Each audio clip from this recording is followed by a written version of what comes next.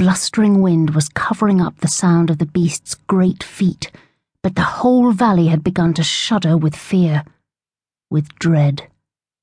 Micah tightened her grip on her axe. The flint edge was sharp, but the creature's flesh was so thick that her blade would do no more than enrage it, turn it to the attack, and a single swipe of its "There!"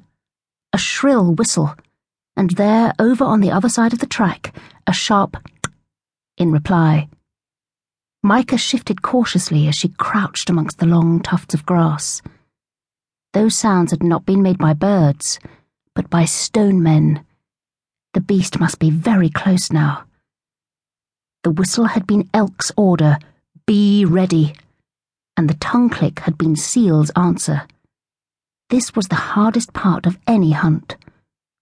All Micah had to do was keep absolutely still and silent, while the others chivied the beast past her and on towards the bog. But still Micah's heart was thumping in her chest.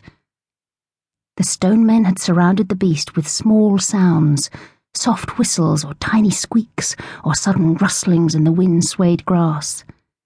They had to make the beast just uneasy enough to turn aside from its course and pace quietly on towards what it thought was safety. There was a great huffling snort from a little way down the track. It was so close, Micah nearly bolted. She wanted to run so much that she had to clench her fist round her axe to stop herself doing it. But it was all right. Of course it was. The beast was close, but it didn't even know she was there. Micah discovered that she was shaking. This creature was so dangerous. That was partly the reason for the hunt, of course. Elk was the strongest of the stone men, their chief. Getting them to kill the biggest beast they'd ever seen would prove yet again his right to be leader. And that was why all the stone men, except Pearl, who was too old, and Lynx, who had been born only 6 seasons ago, were hiding out here amongst the long grass of the snow-scabbed hillside, waiting and waiting for the terrifying moment when there was a sudden screeching bellow from right above her, and Micah forgot everything. She pushed herself to her feet, and there, in one confused, horrified moment, she saw it all. It was so huge. So huge! It filled half the sky.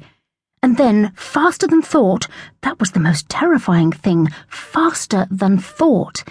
It was lashing out with its great trunk, and Seal was having to throw himself out of its way to avoid a bone-splintering blow.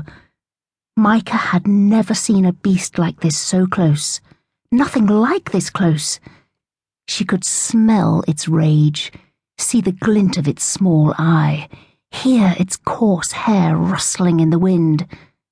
She wanted to run, but the sight of the beast's power took all her strength away from her. She stood in full sight and gaped at it. A mammoth, a mighty bull mammoth. Close enough to, but now Seal had scrambled up again, and he and Elk were charging towards the beast. They were bellowing, thumping their wide chests, brandishing their spears. Bear was there too, waving his arms and roaring in his new, deep voice.